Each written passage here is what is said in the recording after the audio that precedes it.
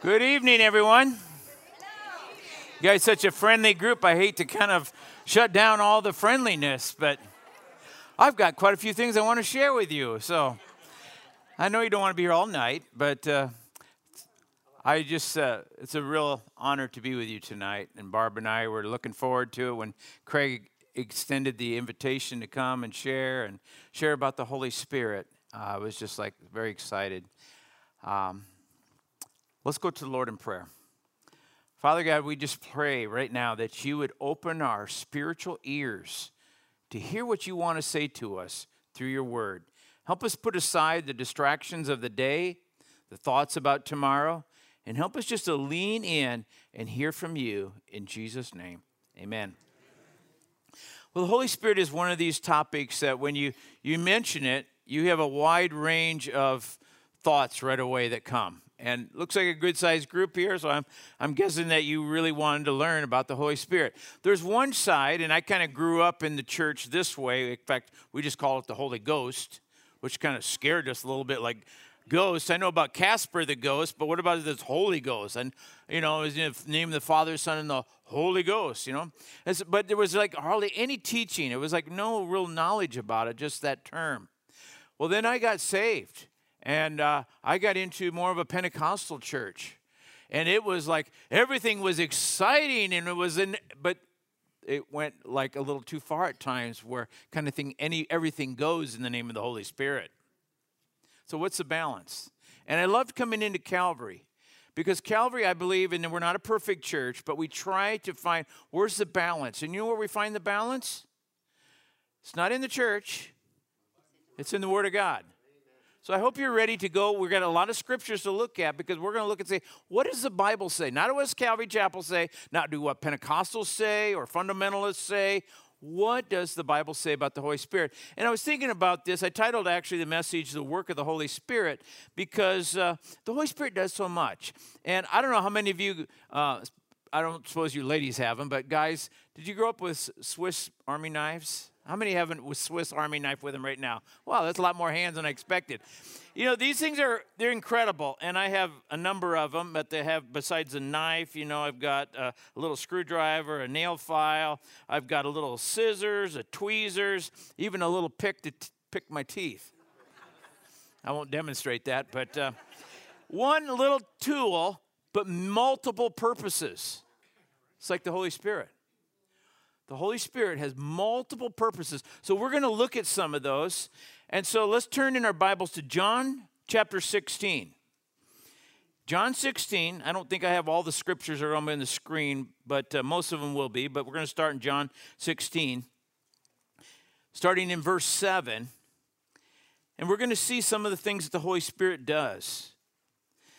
It starts in verse 7, it says, "But very truly I tell you, this is for your good that I'm going away." This is Jesus talking now. He's saying, I'm going away from you disciples.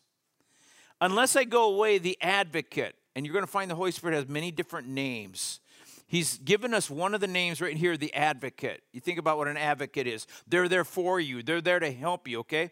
"The advocate will not come to you, but if I go, I will send him to you, and when he comes, he will prove the world wrong about these three things: sin, righteousness, and judgment." So we see right away the first thing, I believe we have it on the screen. The first thing that you're going to see that the Holy Spirit does is he convicts the world concerning sin, righteousness, and judgment. Now, why is that important? Well, first of all, the Holy Spirit convicts us of sin. Because if you're not convicted of sin, why would you need a Savior? So we have to see that we are a sinner, so we see a need for a Savior. So that's the first thing the Holy Spirit does. I remember when I was living in the world and I was involved in sin, the Holy Spirit was convicting me. Now I try to excuse it. I try to, drink my way to not thinking about it, but it was there. So he convicts us of sin. Next is part of the righteousness is he reveals the gospel to us so we can understand how do we become righteous? How do we become right with God? It's not by good works. It's not by attending the church. It's not by giving money. It's not by serving. It's through the work of what Jesus Christ did, the gospel, the death, burial, and resurrection of Jesus. So the Holy Spirit enlightens us to what the gospel is. How do we become righteous? And the third thing the Holy Spirit does is he warns us of coming judgment. See, there is a part that the Holy Spirit does, especially for the unbeliever. There is the wrath of God. God is patient, but for only a certain time, and then he's coming back. And he's going to bring his judgment against sin. But for us who are believers, our sin was judged on the cross. Praise the Lord. But there are others there is a coming judgment, and there's a place of judgment. But we don't have to go there. And so that's one of the roles of the Holy Spirit. Now jump down to verse 12. You're there in John 16, but verse 12 says this. I have much more to say to you, more than I can bear. I kind of feel the same way tonight. But when he, the Spirit of truth, another name for the Holy Spirit, the Spirit of truth, when he comes, he will guide you into all truth. He will not speak on his own.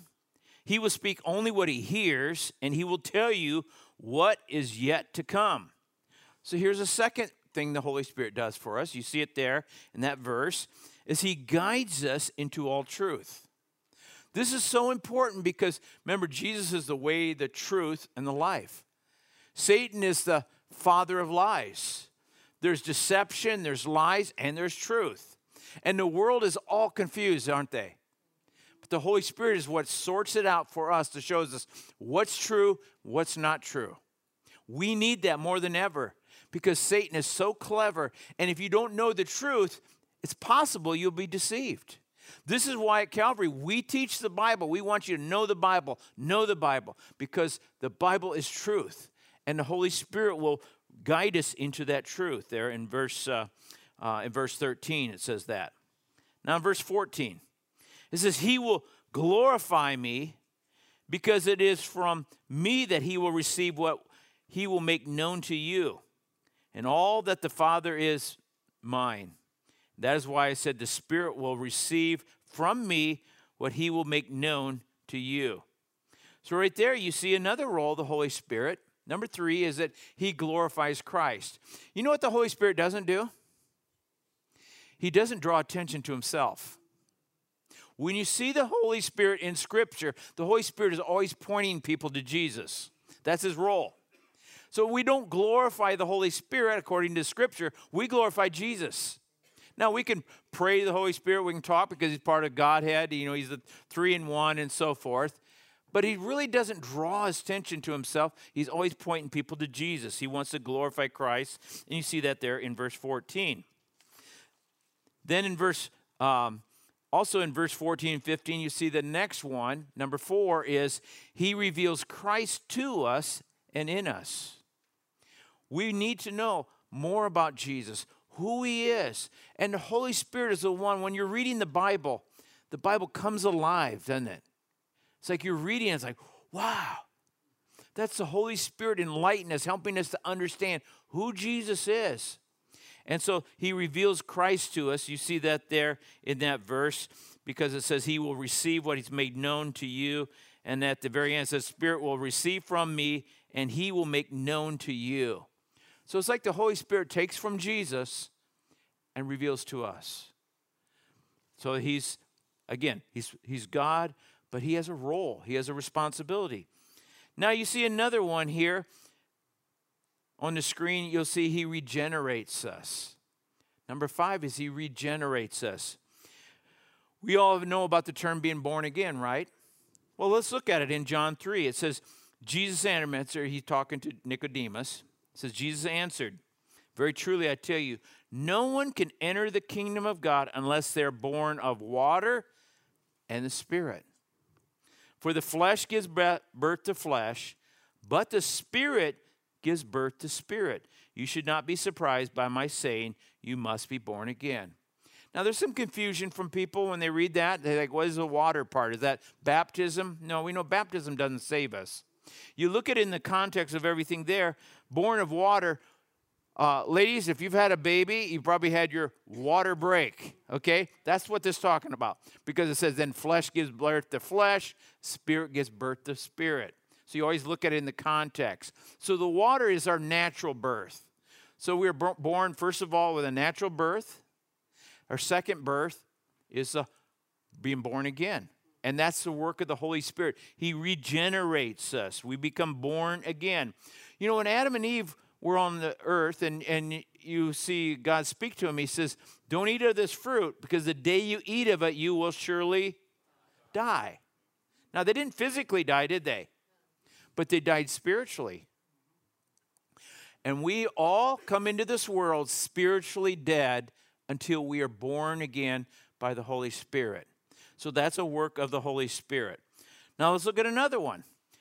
The next one is he adopts us and leads us. Number 6, he adopts us and leads us. 2 things here in this passage in Romans. And I know I'm going kind of quick, but I hope that you see it. It's all in the Word. Romans 8, starting verse 14 on the screen, it says this. For those who are led by the Spirit of God, so that's part of what he does, he leads us, are the children of God. The Spirit you receive does not make you slaves so that you live in fear again. Rather, the Spirit you receive brought about your adoption. So we are adopted into the family of God. Into sonship, it says. And by him we cry, Abba, Father. The Spirit himself testifies with our spirit that we are God's children. I would say the Holy Spirit has an important role, doesn't he? He's leading us. He's guiding us. He's adopting us into the family of God. This is why he's truly our Father. Another work that we see here is that he sanctifies us. If you don't know what the word sanctify means, sometimes it's a word we really only use probably in church and it's in Scripture. But the word sanctify means that we're being set apart. I look at it like this. When we got saved, you were born again, and now you begin the process of sanctification. And you know when that ends? When we get to heaven. We're in this process of sanctification. And I wish it always went like this. But usually we kind of grow for a while and then we stagnate. Maybe we go down. But the sanctification is the process that God is taking us through to grow to become more like Jesus. Let's look at it here on 1 Peter chapter 1, verse 1 and 2. Peter, an apostle of Jesus Christ, to God's elect, exiles scattered throughout the provinces of Pontus, Galatia, Cappadocia, Asia, and Bithynia, who have been chosen according to the foreknowledge of God the Father, through the sanctifying work of the Spirit, to be obedient to Jesus Christ and sprinkled with his blood, grace and peace be yours in abundance. Anybody see anything interesting about those 2 verses? You know what you see there? You see the Trinity. Look at it again. You've been chosen according to the foreknowledge of what? God the Father, the sanctifying work of the Holy Spirit, to be obedient to Jesus Christ. You see the Trinity right there. Sometimes people argue with you. You might get into, discussions with Jehovah's Witnesses about the Trinity. Well, there's no Trinity. It's just Jehovah. No, there is. You see all of them there, right there. And that's just one of many places where you see them there. So the Holy Spirit is sanctifying us. Oh, there's another one coming up. Next one is he empowers us. He empowers us. Let's look at Acts chapter 1. And these are some of the last words of Jesus before he ascended. If we were to continue reading in Acts 1 after I leave off on what's on the screen, you'd find he was taken up into heaven. These are probably some of his most important words to his disciples because he's getting ready to leave. You think about it. If you were getting ready to leave and see somebody for the last time, you'd really want to make sure they got the last most important thing so they didn't miss it. Starting in verse 4 there in chapter 8, it says, on one occasion, while he was eating with them, he gave them this command. So what do we see there? It's not a suggestion. He said, do not leave Jerusalem, but wait for the gift my Father promised, which you have heard me speak about. For John baptized with water, but in a few days, To be exact, it ended up being 10 days because he ascended on the 40th day, and the day of Pentecost is when this actually happened, 50 days. In a few days, you will be baptized with the Holy Spirit. See, sometimes people think, well, that term baptism of the Holy Spirit, that must just be, I was baptized in the name of the Father, Son, and the Holy Spirit. I'll ask people all the time, have you been baptized in the Spirit? Oh, yeah. And then over at the ocean. Or in a bathtub. Or in, and what they're talking about is water baptism. That is different. By the way, when we baptize you in water, we baptize you in the name of the Father, the Son, the Holy Spirit, according to Matthew 28. But this is something different. And you see there, he says, John baptized with water, but in a few days you'll be baptized with the Holy Spirit. That happened on the day of Pentecost, the upper room. There was 120 people up there praying, and the Holy Spirit came upon them. They began to speak in tongues, other languages. And they had a power about them. And it transformed Peter so much that he went from this guy who was always like sticking his foot in his mouth, getting in trouble, denying Jesus 3 times, to he goes out there and he gives the first sermon, the first day the church was born, 3,000 people were saved. And you see Peter changed after that. Power of the Holy Spirit. But then look at verse 8 in Acts 1. Jesus really wants to emphasize what this baptism of the Holy Spirit is. He says, but you'll receive power when the Holy Spirit comes on you, and you'll be my witnesses in Jerusalem, Judea, Samaria, to the ends of the earth. That original language word upon is the word epi, or epi. Epi, the Greek word epi means to come upon. Like our skin is epidural. Okay, you have an EpiPen, you're going to stick it into the skin. Epi, we use that word in some of our things. It means to come upon. It's different than when the Holy Spirit comes in us at the time of salvation. This is an empowering Holy Spirit. It gives us a power to be His witnesses. And this is where sometimes people get confused. They look at the power of the Holy Spirit is so I can jump really high, so I can, do all kinds of goofy stuff. The Holy Spirit will not make you weird. If you're weird, don't blame Him. Okay? That's not the Holy Spirit. If you want to know what the Holy Spirit looks like, you look in Scripture. Do you see Jesus doing that? Do you see the early church doing that? Some of what you see sometimes on Christian TV in the name of the Holy Spirit. They may be well-intentional people. They may actually love Jesus. But sometimes people can just go, anything goes in the name of the Holy Spirit. And you know what that does? That scares away people from the real thing. And that's why I think the enemy sometimes allows people to do that, because he doesn't want the enemy doesn't want God's people to operate in the real thing. So he'll sometimes allow people to go to the extremes. So the Holy Spirit gives us a power. The next thing you see here from John 14 is He helps and counsels us. John 14, verse 15 starts and says, if you love me, keep my commandments. And I will ask the Father, and He will give you another advocate, we've read that before, to help you and be with you forever, the Spirit of truth. The world cannot accept Him because it neither sees Him nor knows Him. But you know Him, for He lives with you and will be in you. And I will not leave you as orphans. I will come to you. Remember, we're going to be adopted. We're not going to be orphans anymore. We're adopted. So in the original language, that word advocate, parakletos, in the Greek, parakletos means a comforter, a helper, a counselor. That's what the Holy Spirit wants to do. He wants to help us. He wants to counsel. Do you need wisdom for a decision you're about to make? The Holy Spirit wants to help you with that. He's there. He wants to help us. He's really God living in us to help us to live the Christian life. This is what the Holy Spirit does. And look what it says there. You see it underlined. It says, for He lives with you and will be in you. He could not be in them yet in John 14 when He's talking to them. You know why? Why couldn't the Holy Spirit be in the disciples yet? Jesus hadn't died and risen from the dead yet. In fact, if you were to study John 20, after Jesus rose from the dead, he got his disciples together, and on one of the occasions, he breathed on them, goes, whew, and he says, receive the Holy Spirit. And what had happened at that particular time, the Holy Spirit came in them. That was their born-again experience that could not happen until he rose from the dead.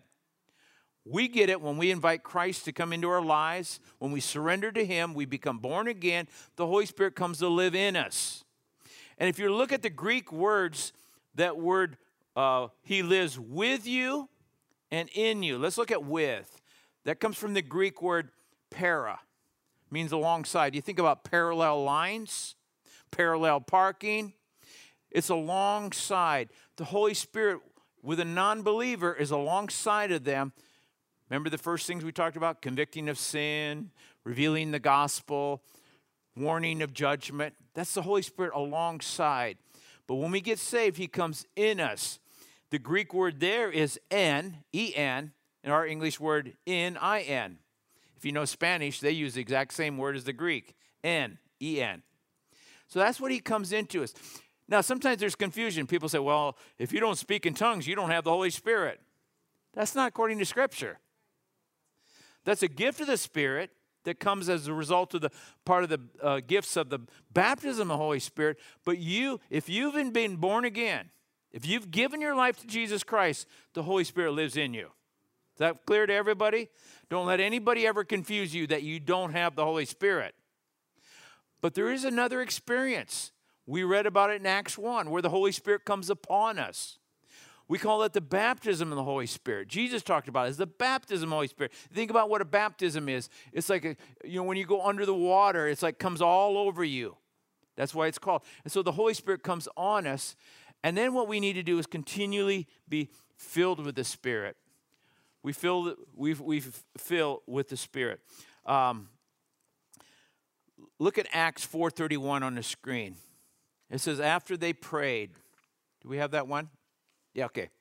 This was the early church. They'd already had the baptism of the Holy Spirit because that happened in Acts 2.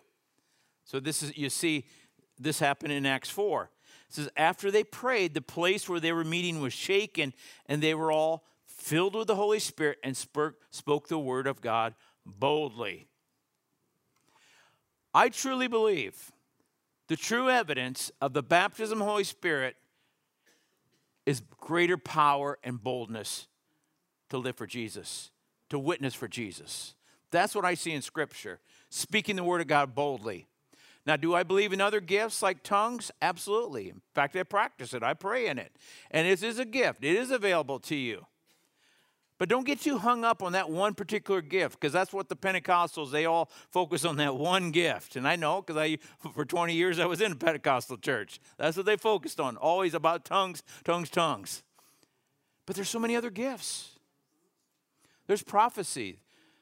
There's gifts such as healings and miracles and faith. A lot of gifts. And I tend to look at the gifts are there when we need them. But they're not like we have this holster and all of our gifts, we can just pull them out whenever we need it. No, the Holy Spirit, he knows what we need at that time, and he gives us what we need. But we have to be willing to take steps of faith and use the gifts. The last thing I share with you, because we're going to go into a time of prayer, is in Ephesians 5:18. It says, do not get drunk on wine, which leads to debauchery. Instead, what? Be filled with the Spirit.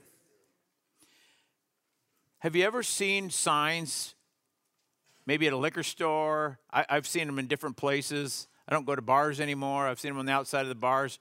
We'll say wine and spirits. Oh, you've seen the same thing. Why do you think they call it spirits? It's a counterfeit. Think about, and I know, I used to be an alcoholic. Used to drink all the time. What did that alcohol do? It made me bold. It brought joy to me. All the things the Holy Spirit wants to do, alcohol could do as well, but it was a counterfeit. But then you had consequences to it, right? There's no hangover with the Holy Spirit. Praise the Lord. It's the real deal.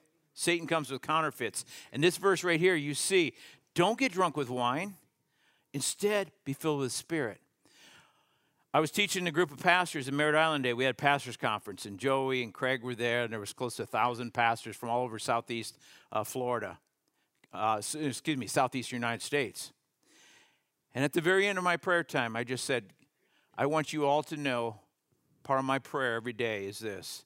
I pray that I would be emptied of selfish ambition, emptied of fleshly desires.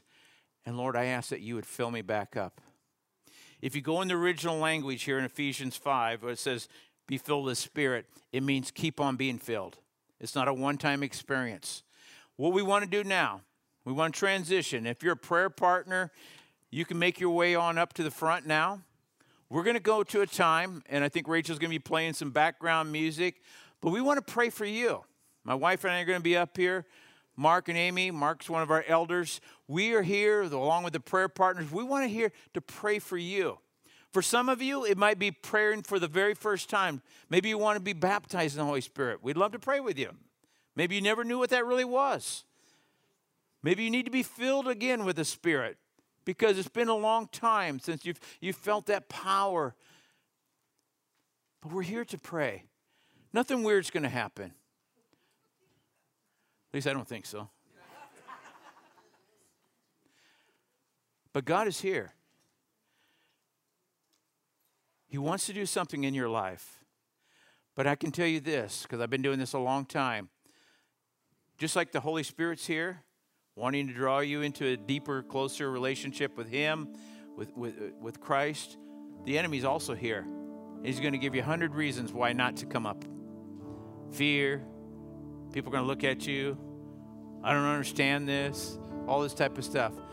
You know, when I got baptized in the Holy Spirit was the day I got saved. I got saved at 3 p.m. I got baptized in the Holy Spirit that evening. I didn't know all this stuff. Nobody had taken me through all the scriptures. You know what? They started talking to me. I said, hey, if it's a gift and God has it available, I want all that God has for me. And God baptized me in the Holy Spirit that very same day. And then I began to experience His power.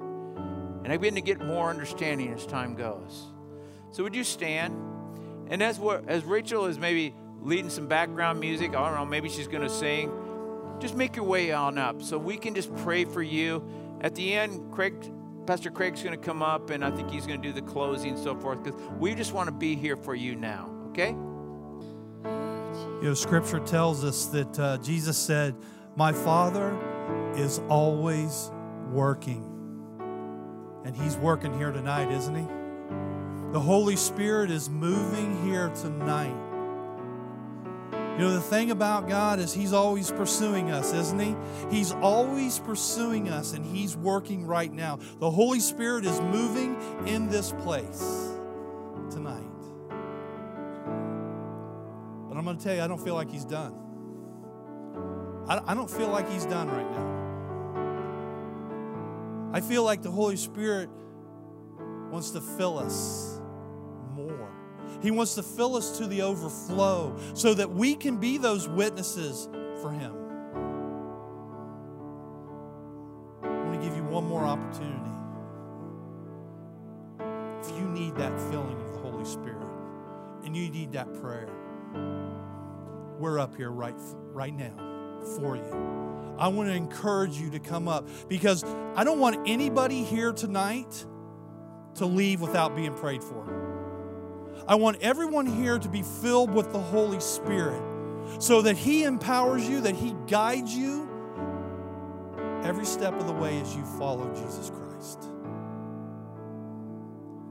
So I'm going to give you 30 more seconds. And then we're going to sing one last worship song. And we're going to get out of here. Right now, before we go, can we just hold our hands up? Just hold your hands up. Because we're going to hold them up because there's people in here that need that filling of the Holy Spirit. Father, we thank You for being here tonight with us. We just ask that You would come upon us right now, that You would fill us afresh, anew with Your Holy Spirit. Pour Your Spirit out on us tonight, that we would be more aware of Your presence than we ever have been. That You would give us a boldness to tell people about your love and your Son, Jesus Christ. Father, thank you for pursuing us, that you want a love relationship with us, an intimate relationship with each and every person in this room. Father, thank you for this time right now. Help us to be more aware of your presence. And most of all, Father, if there's anyone in this room right now that has a mountain that's in their path, we ask that we would continue to pray mountain-moving prayers for them, that the mountain would be moved, that your Spirit would be on the move, and that we would be a part of that with our prayers. So, Father, use this time for your glory. Fill us afresh. Fill us to the overflow.